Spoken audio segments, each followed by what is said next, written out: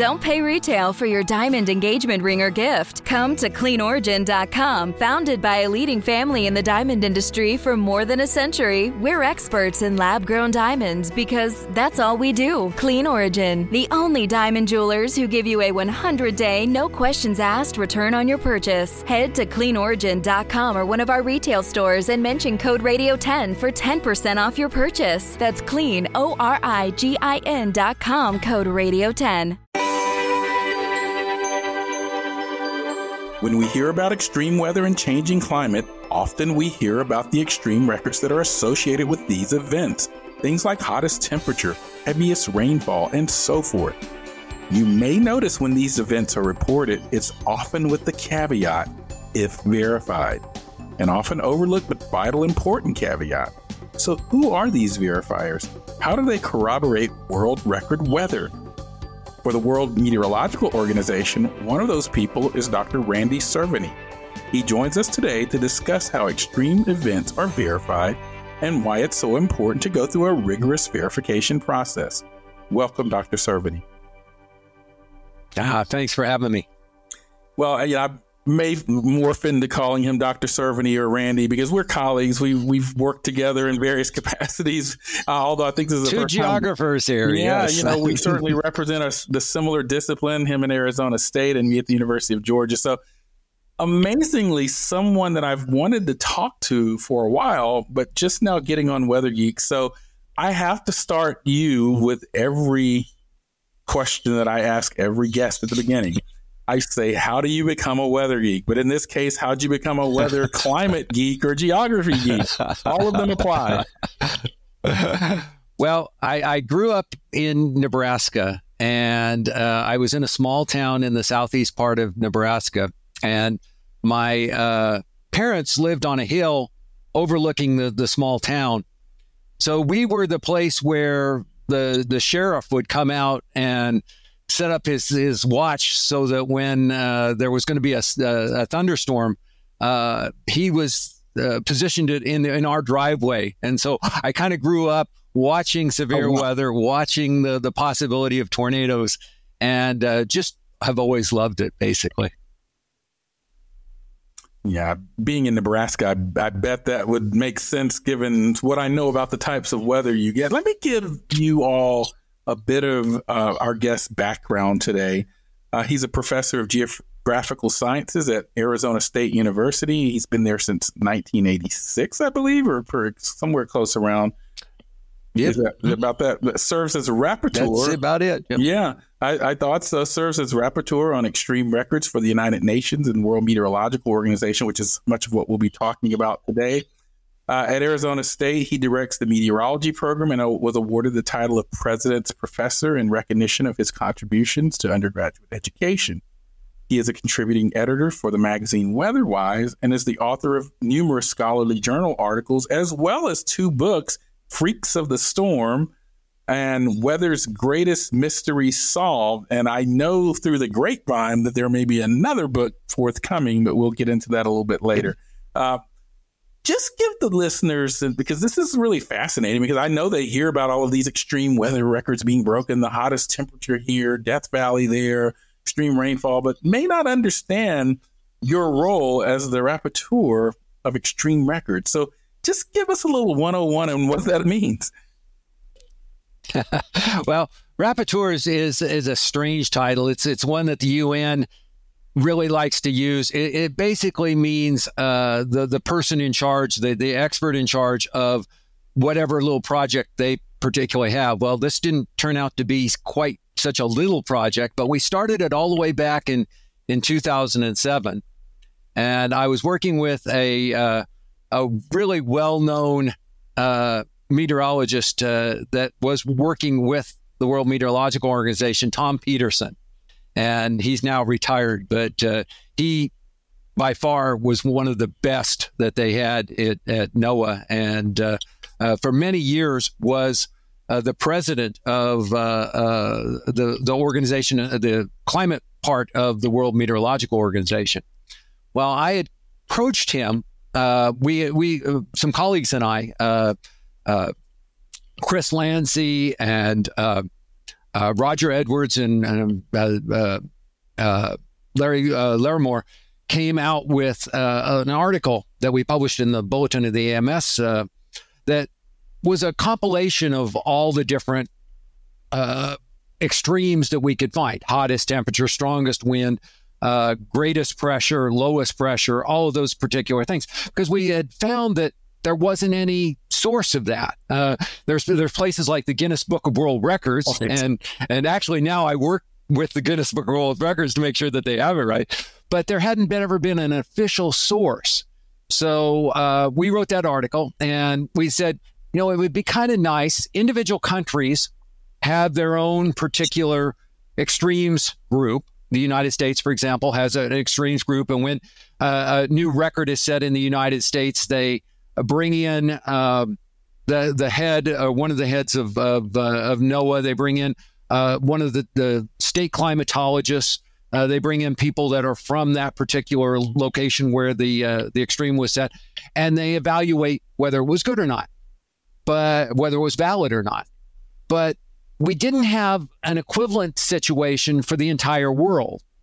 So when we wrote this article back in 2007, we said, it'd be nice if there was something similar for the world. Well, Tom Peterson called me up and said, I think the group that you want to work with is going to be the World Meteorological Organization, and I'm the guy that you need to talk to. So I said, okay.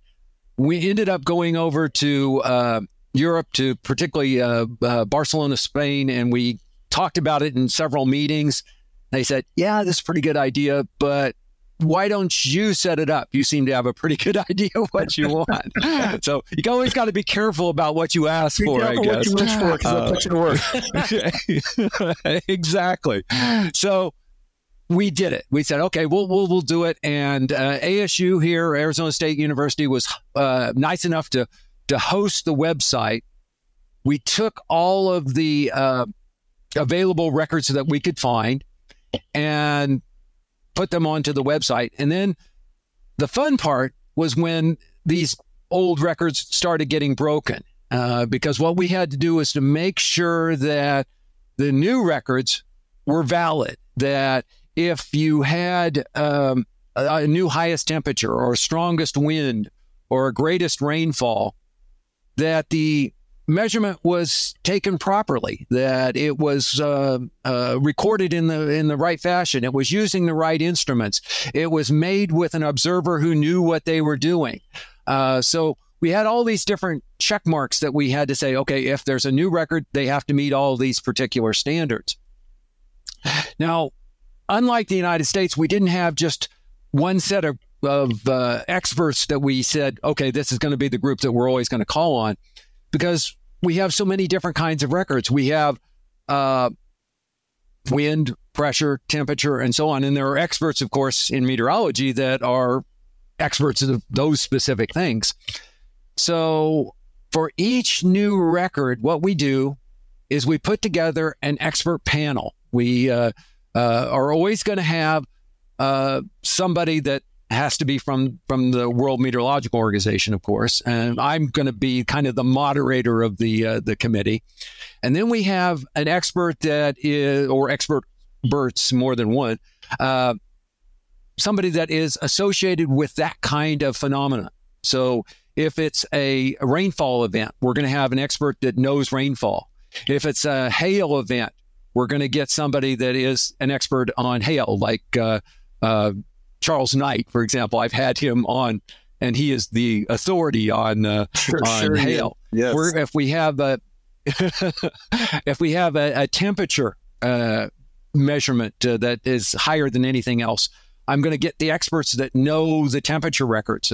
Phil Jones in England is one of my go-to people. It says, "Oh yeah, I love doing these kind of things, and I'll do it." So I always try to bring in the wide range of experts from around the world, and it sometimes gets out of hand, because when we started this, we thought, "Oh, is anybody going to actually want to be on this?" And it became so popular that now I have scientists that contact me, say, well, the next time you have one of these committees, make sure that you contact me. I want to be honest. We've had a committee once where we had 22 people, that's unusual, Randy. Yeah, exactly. Yeah, that's unusual for people to volunteer for work. One of the things, though, that we do that makes it a little easier for people around the world, because I always try to make sure that my committees are international, is that we have one person that is what we call the local representative, usually a member of that country's National Weather Service, who has the raw data, has the photographs, has the video of the particular site that we are looking at. So we don't actually have to go there. And so my committees usually meet by email or by Zoom or this kind of situation here, which makes it a little easier for everybody. But also means that we can have truly international people that my committees, we've had 140 different countries already that have been a part of this, 140 different individuals, 45 different countries that we've had as a part of these committees. And it's been exciting. It's been fun. We have actually, surprisingly to me, set new science. We've discovered new things by doing these kinds of investigations, which is, something I didn't expect when we started it all up. Yeah. When we come back from our first break, I want to dig a little bit more into the process and get our experts' opinions on how this process is going and how it will continue to go next on Weather Geeks. Getting the smile and confidence you've been dreaming about, all from the comfort of your home, isn't a total mystery with Byte clear aligners. Just don't be surprised if all your friends start asking, "What's your secret?" Begin by ordering your at-home impression kit today for only $14.95. Byte clear aligners are doctor-directed and delivered to your door. Treatment costs thousands less than braces, plus they offer flexible financing, accept eligible insurance, and you can pay with your HSA FSA. Get 80% off your impression kit when you use code WONDERY at Byte.com. That's BYTE.com. Start your confidence journey today with Byte. The comfort of your favorite seat is now your comfy car selling command center, thanks to Carvana. It doesn't get any better than this. Your favorite seat's the best spot in the house. Make it even better by entering your license plate or VIN and getting a real offer in minutes. There really is no place like home. And speaking of home, Carvana will pick up your car from yours after you finalize your offer. Visit Carvana.com or download the app and sell your car from your comfy place. Delve into the shadows of the mind with Sleeping Dogs, a gripping murder mystery starring Academy Award winner Russell Crowe. Now available on digital. Crowe portrays an ex-homicide detective unraveling a brutal murder he can't recall. Uncovering secrets from his past, he learns a chilling truth. It's best to let sleeping dogs lie. Visit sleepingdogsmovie.com/Wondery to watch Sleeping Dogs, now on digital. That's sleepingdogsmovie.com/Wondery.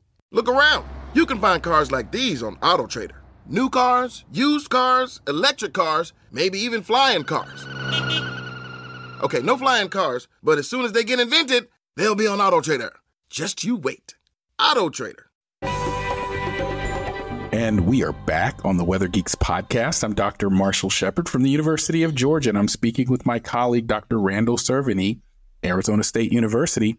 When you hear those records being given about it was the hottest point ever at Death Valley, or received the greatest single amount of rainfall in a 3-hour period, it's a pretty good bet that if it gets verified, our current guest is the person in the loop on that process. And so I invited Dr. Cerveny on because I wanted the listeners and viewers to understand how that process goes about. Now, a question that one of my producers wanted me to ask is, with the advancement in technology allowing us to observe our planet and its many systems better, why is it so important to verify records? And I'll add to his question, is this sort of improved observational capability providing more records? In other words, are we just seeing things better or sampling them better, or is it a combination of a lot of things, including climate change?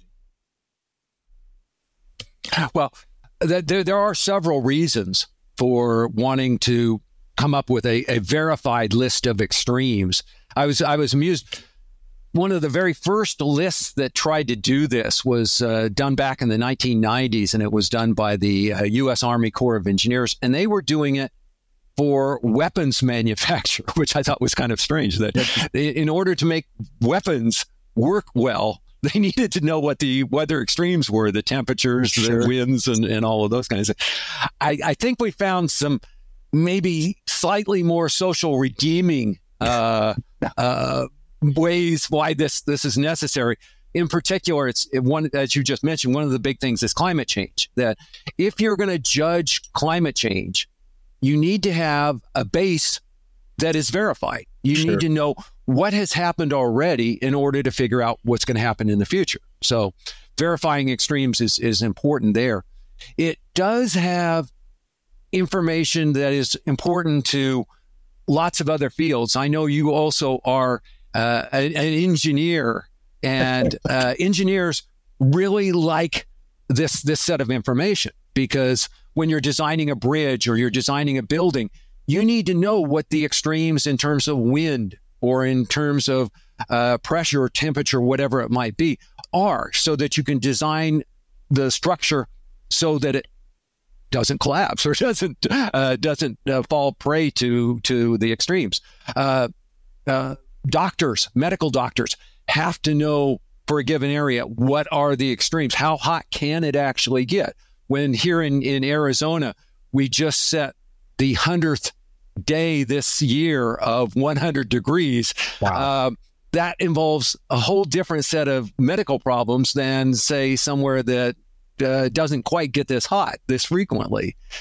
So the medical concerns associated with these kind of extremes.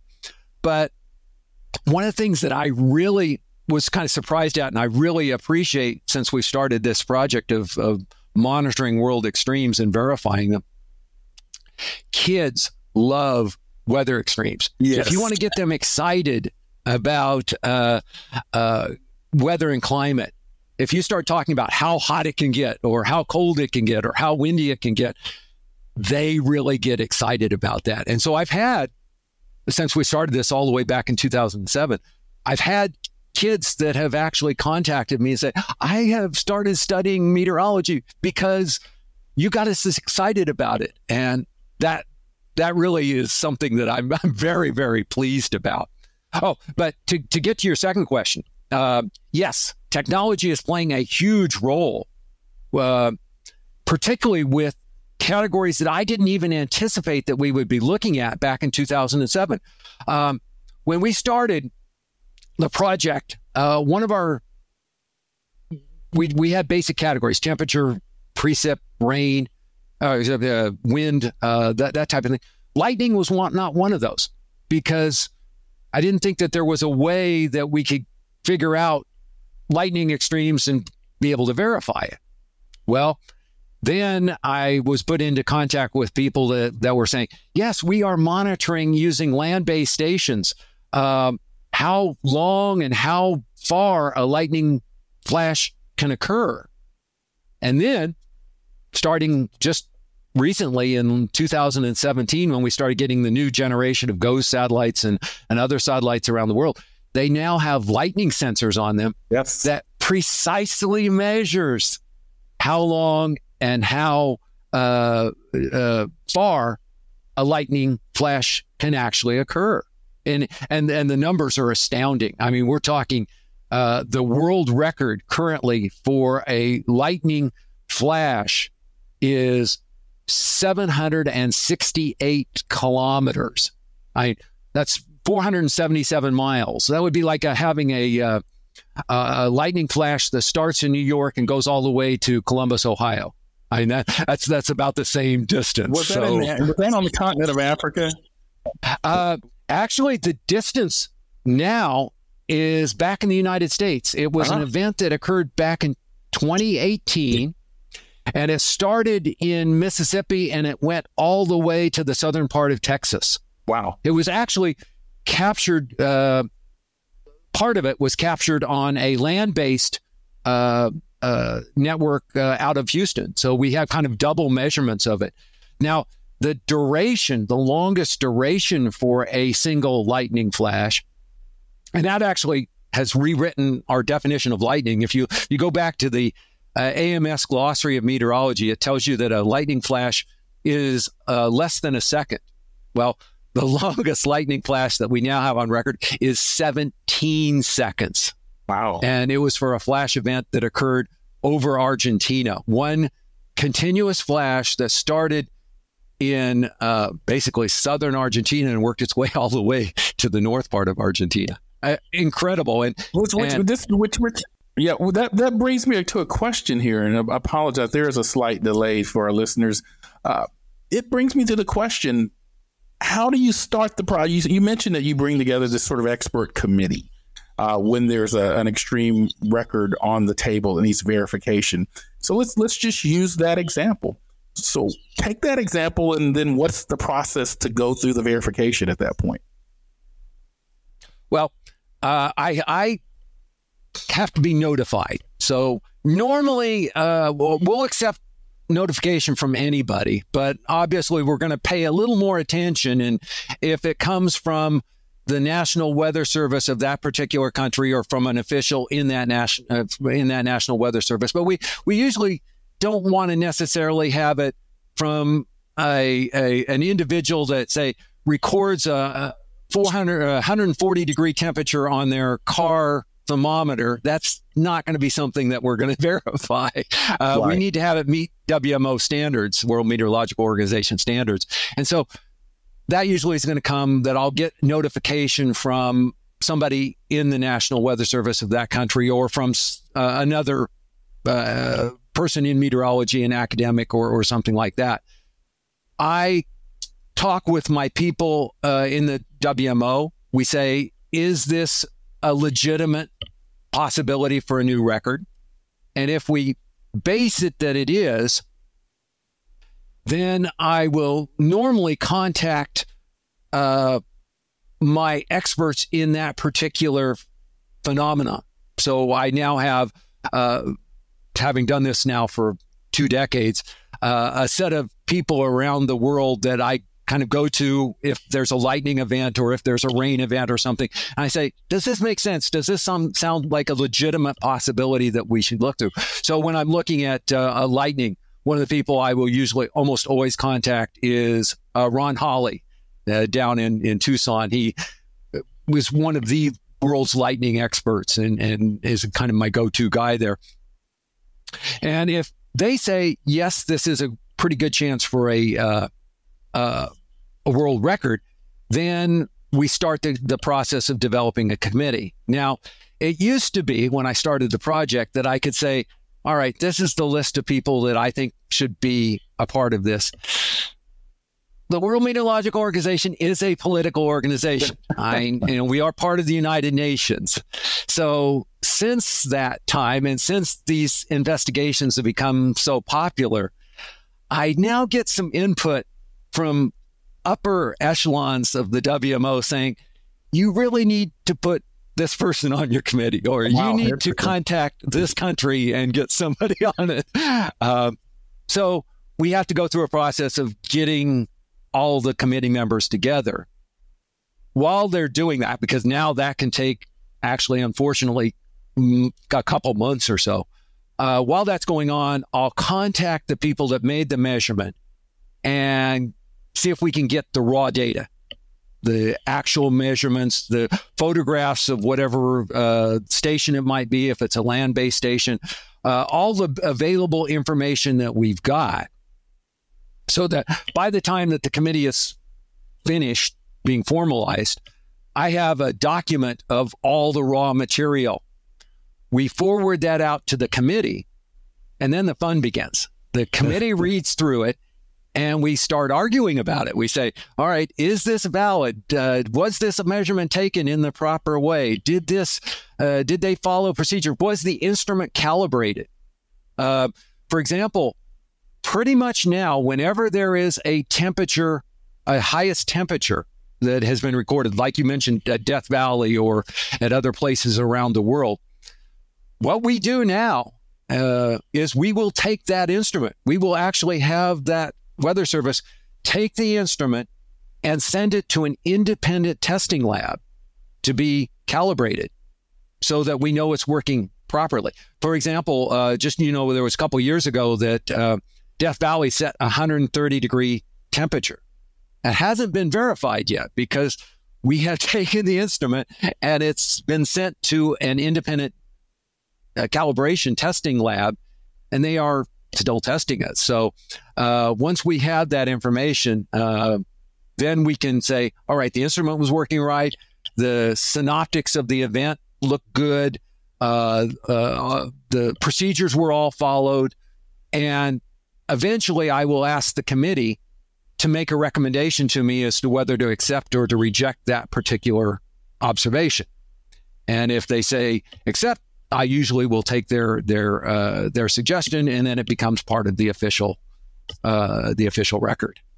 So it's a pretty involved process. That's one of the sad things is that now the media, wants an immediate answer. Right. It happens yesterday. Is it a world record? Well, no, we can't say that. We got to look at all the tiny little details because the ghost is in the details there. The devil is in the details. You got to make sure that they're right. Yeah. Well, when we come back from this next break, I want to get a little bit more into what might cause a verification to fail. CarMax is putting peace of mind back in car shopping by putting you in the driver's seat to find a ride that's right for you. Because at CarMax, we believe you shouldn't just settle for a car. You should love your car. That's why every car we sell is CarMax certified quality, so you can be sure with upfront pricing that's the same for every customer. So don't settle. Find love at first drive and start shopping now at CarMax.com. CarMax, the way car buying should be. Okay, picture this. It's Friday afternoon when a thought hits you. I can spend another weekend doing the same old whatever, or I can hop into my all-new Hyundai Santa Fe and hit the road. With available H-Track all-wheel drive and 3-row seating, my whole family can head deep into the wild. Conquer the weekend in the all-new Hyundai Santa Fe. Visit HyundaiUSA.com or call 562-314-4603 for more details. Hyundai, there's joy in every journey. Okay, picture this. It's Friday afternoon when a thought hits you. I can spend another weekend doing the same old whatever, or I can hop into my all-new Hyundai Santa Fe and hit the road. With available H-Track all-wheel drive and 3-row seating, my whole family can head deep into the wild. Conquer the weekend in the all-new Hyundai Santa Fe. Visit HyundaiUSA.com or call 562-314-4603 for more details. Hyundai, there's joy in every journey. Okay, picture this. It's Friday afternoon when a thought hits you. I can spend another weekend doing the same old whatever, or I can hop into my all-new Hyundai Santa Fe and hit the road. With available H-Track all-wheel drive and 3-row seating, my whole family can head deep into the wild. Conquer the weekend in the all-new Hyundai Santa Fe. Visit HyundaiUSA.com or call 562-314-4603 for more details. Hyundai, there's joy in every journey. And we are back on the Weather Geeks podcast. I'm Dr. Marshall Shepard from the University of Georgia, and I'm speaking with Dr. Randy Cerveny from Arizona State University. We're talking about verification of weather records.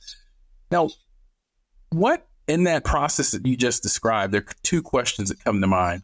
Are there any sort of records over the last 2 decades that just kind of blow your mind, even as a scientist? And then what might cause a verification to fail? Now, I assume you might determine that an instrument was bad or operating with a bias or something of that, but are there any other reasons it might verify? It can be as simple as a misplaced decimal. We had a record that came to our attention of a weather extreme that might have happened in India. An extremely heavy rainfall event. And it was actually at Cherrapunji. And of course, as you know, you see a measurement from Cherrapunji, you think, well, yeah, that's one of the wettest places on the earth. So you've got to take it legitimately. And we looked at this, and the record rainfall that we were looking at was something on the order of, for a 24-hour period, of 1.9 meters of rain. Wow. And we were thinking, oh, well, the current record it's for a little island that's down in the South Indian Ocean, Reunion Island. It gets hit by tropical cyclones all the time. And the current record is for a 24-hour rainfall, 1.8 meters. That's 71 feet of water in one day. And so we were thinking, oh my goodness, this is a potentially new record. So I contacted the people in the meteorological service in India, and they have some incredibly well studied people. They went back to their original records, and they went to the original logbooks, and they found that unfortunately the observer had misplaced the decimal. Rather than 1.95 meters, it should have been 0.195 meters, which, that makes a fairly big difference. So, that's where verification becomes important, because we don't want those kind of silly errors to get put into the official record. And so that happens. But our most famous investigation was one that we started back in 2010, and it was for what was then the hottest temperature in the world. And it was for a place just outside of Tripoli, and the temperature would basically 56 degrees Celsius, 136 degrees Fahrenheit. It had been that occurred all the way back in 1922, and we were looking at it, and there's always been some problems with that particular record, but we were able to get from the person in Libya the actual logbook that was taken of that observation. And when we looked at the logbook, we said, "Oh, wait a minute, this is like a smoking gun." We found some errors that suggest that the observation was bad. The observer had written the temperature in the wrong column. The observer had not used the correct procedures when he was putting those numbers in. We dug a little deeper, and we found out that the observer had changed just a few days before the observation, because the fort, it was an Italian fort at the time. Libya was in control, Italy was in control of Libya. And the normal person that took the observation had died. And so they got a replacement. The normal thermometer that they had been using to make the official measurements had gotten broken. So they used a replacement. And neither of those things were good. The observer didn't know how to take the observation. The instrument that they used was an improper instrument that used both alcohol and mercury, and it didn't work very well. And the station that we were looking at, they were taking a measurement over a black tarred open courtyard. Yes. So it was hotter than what the surroundings were. We just found a multitude of problems. And when we looked at it, we said, okay, obviously we can never be certain that the observation wasn't correct. We don't have a time machine to go back. But all the things that we found wrong with this station leads us to the conclusion that the observation was probably an error. And based on that, we're going to reject that observation. And then from that point, that makes the 134 degrees in Death Valley that was recorded back in 1913 the new world record. And it's been that now since we made that investigation back in, it ended in 2012 is when the investigation took 2 years to do the investigation. Very strange, because we started in 2010 and Muammar Gaddafi was in charge of Libya at that particular time. The meteorologist that we had that was a part of our investigation worked for the Gaddafi government. the revolution started. We got an email from the meteorologist there, and then we heard nothing. For 6 months, we heard nothing. And then one day I got an email from him, said, I'm alive. He had taken his family. He had gotten through the battle. He actually said there were bullets flying over his head as he was taking his family out. And he got to the rebels and started working with the rebels. The rebels, of course, took over, and he got his old job back, but now he's working for the rebel government, the new rebel government that was put in place. So a meteorologist can have very exciting jobs and very exciting times occasionally, but that was one of the most bizarre, to actually have gunfire over your head, be a meteorologist, have gunfire over your head. Oh, right. That's just an amazing story, but which brings me to my next question, and maybe I'm teeing this up for you, but have you ever thought about writing a book on all of these extreme weather records? Well, that actually a number of people have said that. And so, yes, we have done that, and it's going to be coming out this winter. I'm being told that it's going to be published in January of 2024. And the book is going to be called Judging Extreme Weather, Climate Science in Action. And what we're going to try to do in that particular book is a couple things. One, tell the stories of all of these different investigations. Like I was just mentioning, this Libyan investigation was incredible.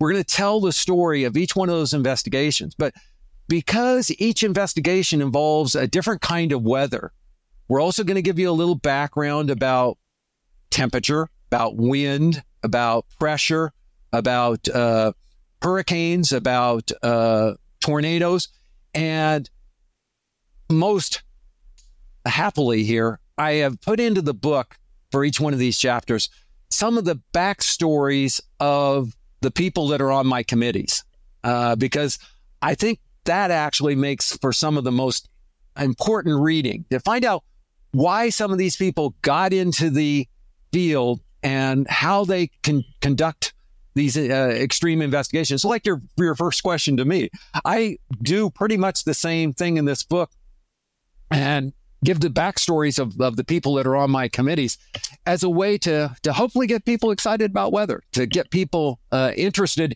in the human aspect of weather beyond just the numbers. Yeah, it's just looking forward to the book. Now, can I don't know, I know you're on some social media, but do you have any social media handles or Facebook pages or websites where people can follow your extreme weather verification activities? The website right now is the same one that we created all the way back in 2007. Of course, we update it now as we get new records. But the web address is wmo.asu.edu.